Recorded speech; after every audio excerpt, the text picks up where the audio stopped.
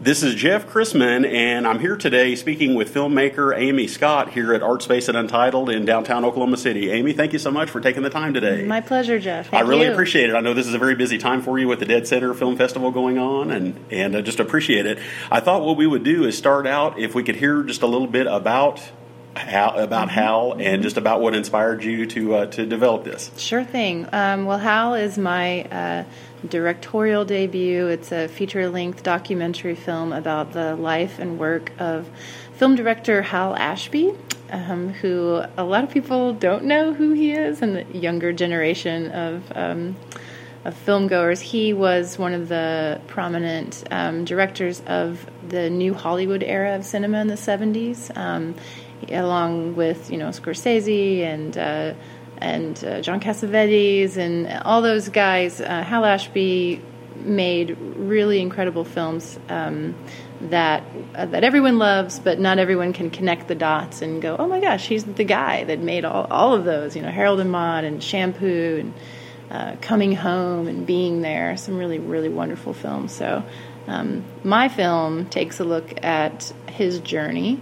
I like to do little case studies of the films that he made in the 70s, and it sort of parallels what was going on in his life at the time. He was a very rebellious artist when it came to working with the studios. He did not compromise his vision, and that was what I found ultimately to be the most interesting aspect of his personality that I really tried to follow. Yeah, in fact, I was thinking too just about, and I actually am a child of the 70s, so I actually grew up watching a lot of those movies, and I was thinking just in the kind of thinking back to amidst all the changes that were going on in the country at that time, and I was curious if there's anything just about anything about that time that speaks to you as far as everything that was going on sociologically in the country and economically. Sure. I mean, I think what drew me to his films is that each of them, there's like a social sort of responsibility, a social critique that happens in every one of his films. He takes on racism and gentrification and the landlord. He takes on, in Harold and Maude, it's sort of like this big question of who's allowed to love who, and just being able to love whoever you want to love. In Coming Home, he was sort of railing against. It's an anti-war film, and it's an anti-war film that's different from The Deer Hunter because it takes a look at the plight of veterans and our treatment of veterans in this country. And Being There takes on this sort of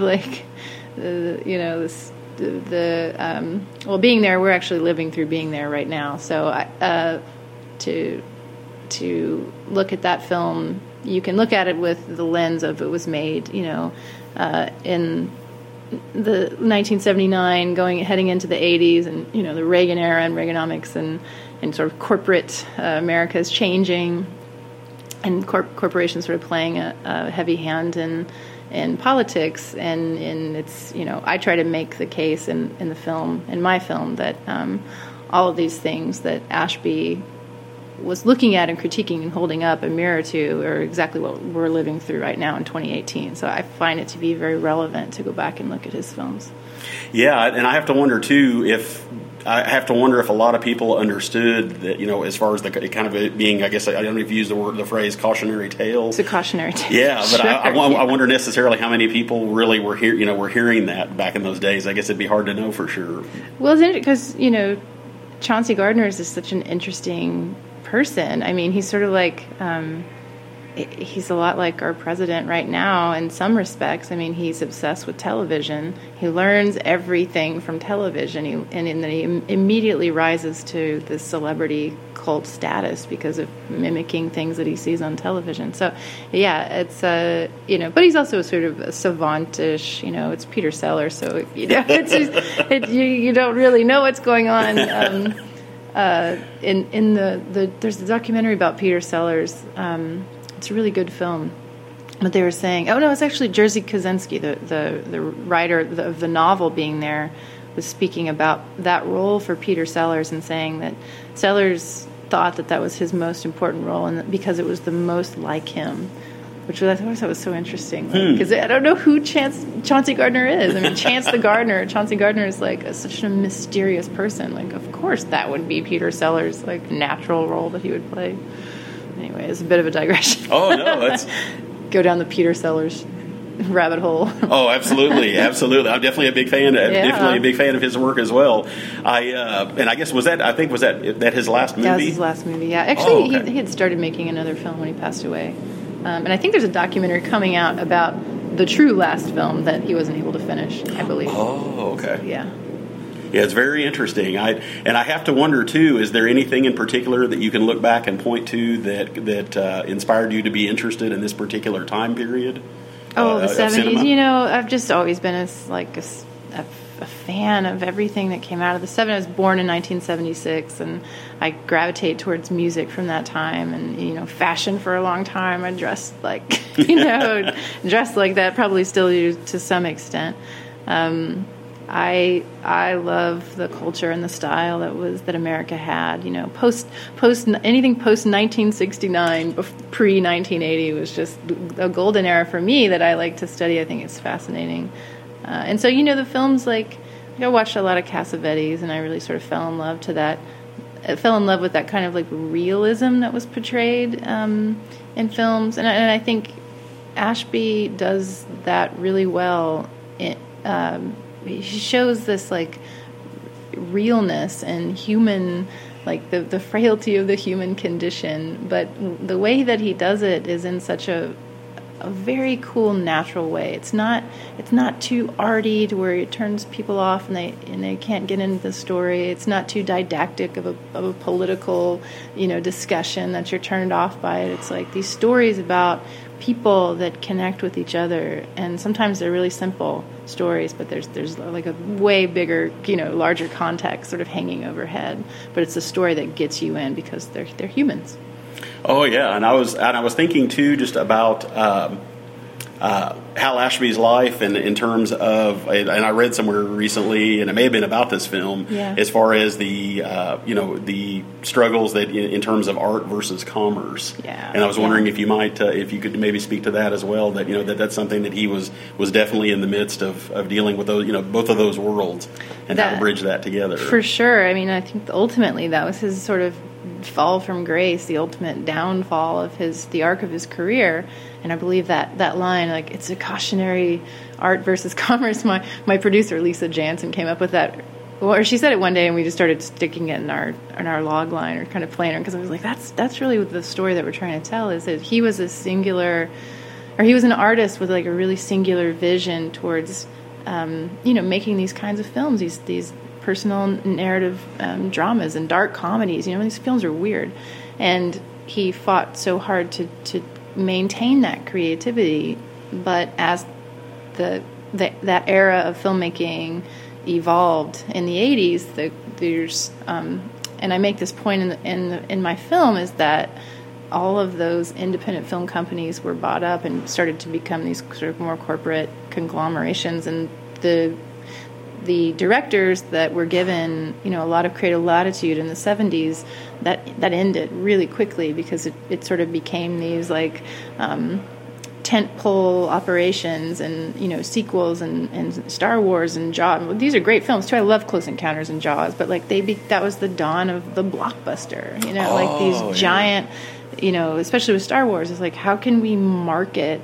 Like the shift became it shifted from making these like kind of weirdo films that you could totally get away with, in the 70s, and like people would go watch them. Can you imagine though, like putting a film like Minnie and Moskowitz in theaters right now? I mean, or like Harold and Maude. Even Harold and Maude is like an insane decision to make that film. Like you wanted to try to put that in a movie theater right in 2018, people would lose their minds. Like there's no way, because it's not about that anymore. It's like how are we going to market this into a McDonald's Happy Meal and sell the different variations of soul off of the film? So yeah, he fought against that, he railed against it, and ultimately it was a tale of what happens when you don't cave in. what did these guys do, and they shut him out. They did a lot of bad things to him. So it was ridiculous. It was crazy because he was such a creative, amazing, phenomenal director. And I was thinking about at his age, I understand, that he, in terms of, growing his hair out and being more free thinking, for someone, I was shocked. I didn't realize how old he was or what his age was during that era. He was an editor for a long time before he made The Landlord. And The Landlord was his first, that was his first directorial, debut, that one. Anyway, he was 40 years old when he made The Landlord. So, oh wow! So to start directing at 40 is awesome. So I in turn did the same thing. So I edited for years, and then I was like, oh my gosh, I'm going to start directing. And so we started this project too. And I'm like, well, at least I'm not too late. Hal Ashby did it, so absolutely, never too late. Absolutely, and then one of the things I was fascinated with, and which I'm really looking forward to seeing the film, is just understanding. Am I correct in that he became a little bit more, what's the word I'm trying to use, isolated? As far as did he tend to kind of keep to himself more as the years went on? Yeah, I think that he was just that kind of a guy. I mean, I think it was difficult for us to make this film because there wasn't a lot of. Like, he didn't do a lot of press. He was a guy that was behind the camera. He came from the editing bay. It's a personality type. You're introverted. You're holing up by yourself, making movies in the dark, alone, and thriving. And then that was just the kind of guy he was. I'm sure as he got older and more famous, I'm sure it just sort of extended into all areas of his life. I mean, he lived in the last home that he lived in was in Malibu Colony, and I don't know if you've ever been to Malibu Colony, but it's very difficult to even get into to this tiny little neighborhood. And he just had this really kind of unassuming house with a cool hot tub, and he smoked a lot of probably really good marijuana, and was making movies until right up until the very end. So wow. So yeah, you probably are right in that he might have gotten slightly more introverted as time went on. Yeah, it really is. It's an interesting story. I was thinking. In fact, I've started watching some of those. I actually went back and pulled a list of all the movies that were released. Like 70, 71, 72, and it's just amazing to go back and see this snapshot of the way the country. I mean, I can remember it in my mind, but to see it on film is just incredibly powerful. Yeah. Definitely. I mean, you had Watergate going on. There was so much going on, but the film, like Network, or I don't know what year Network was. But that's another film. Like, I try to imagine if that came out today, it's just such a they made movies. They were so fearless in that era, and Ashby embodied so much of that. Ashby embodied the era. My producer Brian Morrow, he's always like saying, and I think it's really poignant. He's like, when Ashby died, that era of filmmaking died. And I really think that's true. I think there was a lot of that creativity that just sort of stopped with it. Yeah, it definitely feels like a shift, with global capitalism really starting to hit its apex in the 80s. Yeah. And looking back, it's really weird how things do seem very different since that time. Yeah. And then as far as you're maybe taking a look just at your own life journey, it would be really neat to hear, if you share a little bit about how you got interested in, filmmaking and just, kind of a little bit about your life journey and how that led to that. Well, Jeff, I'm from Lawton, Oklahoma, which you might have heard is a quaint little military town south of here. My parents they're retired public educators. So that translates to lifelong learning.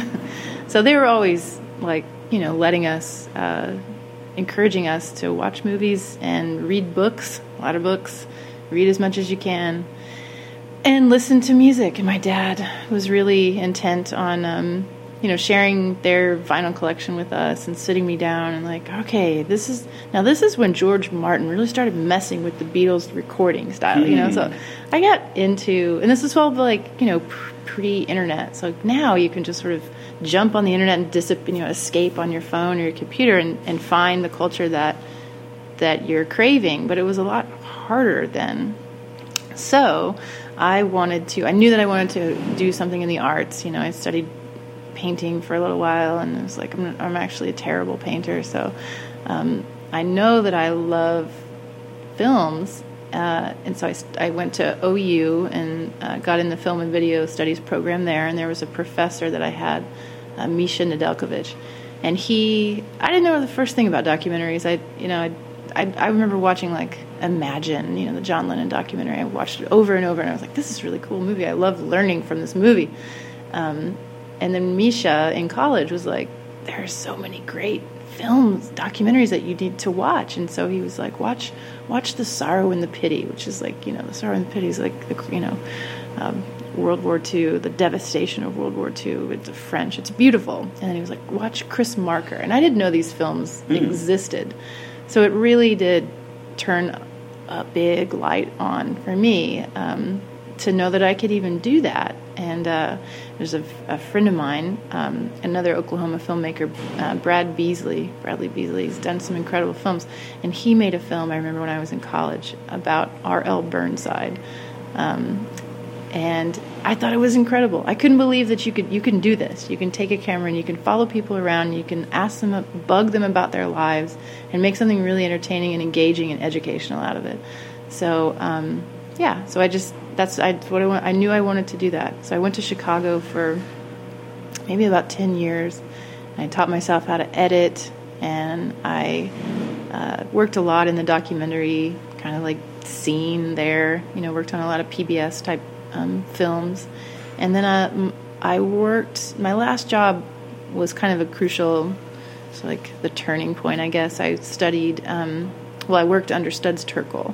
And so the Chicago History Museum had his audio archives there. And it was the most magical thing I've ever seen. It was a huge vault of floor-to-ceiling audio reels, and they were labeled, Studs, Conversations with Mahalia Jackson, or, James Baldwin, or anybody that you can think of from the 20th century that was a prominent, incredible American hero, like Pete Seeger. He had so many conversations. So my job was to take that audio and to repair it and to digitize it. So we'd run it through the audio, take the reels off, and sometimes they were real crackly, and so we had to bake the reels and make sure we didn't damage them, and we'd get them on and we would digitize. And so that was my job. So I listened to hours and hours and hours of Studs Terkel interviewing people and listening to his process. Like, how did he get that information out of them? There's like a nuanced dance, as you know, to the interview method or the process. So that changed things for me, where I started to kind of look at documentary film as like an opportunity to have a conversation. It wasn't, there's this derogatory term of like, oh, it's a talking head film, which I think is like really reductive. Oh, yeah. It's like, well, yeah, they're talking, but we're all talking. That's the point. It's people. We want to learn. It's history. I want them to tell me, Yeah. And then I just kind of that changed it for me. I didn't have like a hang up about that kind of that method of filmmaking. And then here we are. I made a talking head film that everybody likes. And then, am I understanding correctly? How long has it been since you moved to Los Angeles, or how long have you been there? I think I've been in LA about 8 years now. Oh yeah. Yeah. So. Yeah. And then back here in Oklahoma. Back in Oklahoma City. Yeah. Back in Oklahoma. No, I thought this was, the film premiered at Sundance. It's playing at AFI Docs in Washington, D.C. next week. It's played all over. It's opening in Scotland. But this festival was really important to me because I'm able to show it to my family and my friends who've been so incredibly supportive for the last 5 years of this journey. Oh, yeah. So I get to deliver it back to them. And here's what, we did a Kickstarter, we did an Indiegogo campaign and raised about $60,000 and that got us through production. And that was just bugging my family and my friends, who I'm sure thought, she's crazy. She wasn't stopped talking about Hal Ashby for years. I know that there's probably some people that were like, "Is this movie happening? Are they really going to finish it ever?" So it's really satisfying. Here you go, guys. We did it. Oh yeah, we all did it together. Oh, absolutely. It sounds like this is a really important weekend for you. Yeah. So it's just exciting. Plus, coming back to Oklahoma is just nice to be with my people again. See my friends and family and friendly Okies are really special.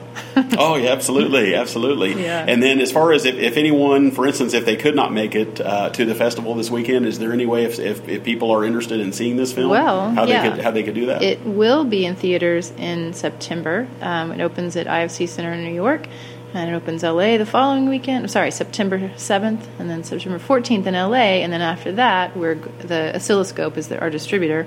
They're going to put it in select theaters around the country. So I'm not sure if it's coming to Oklahoma City, but and then after that's done, then it goes on television. So there will be. You can always go to our website, halashbymovie.com, and we'll have everything updated on there, where you can see the movie.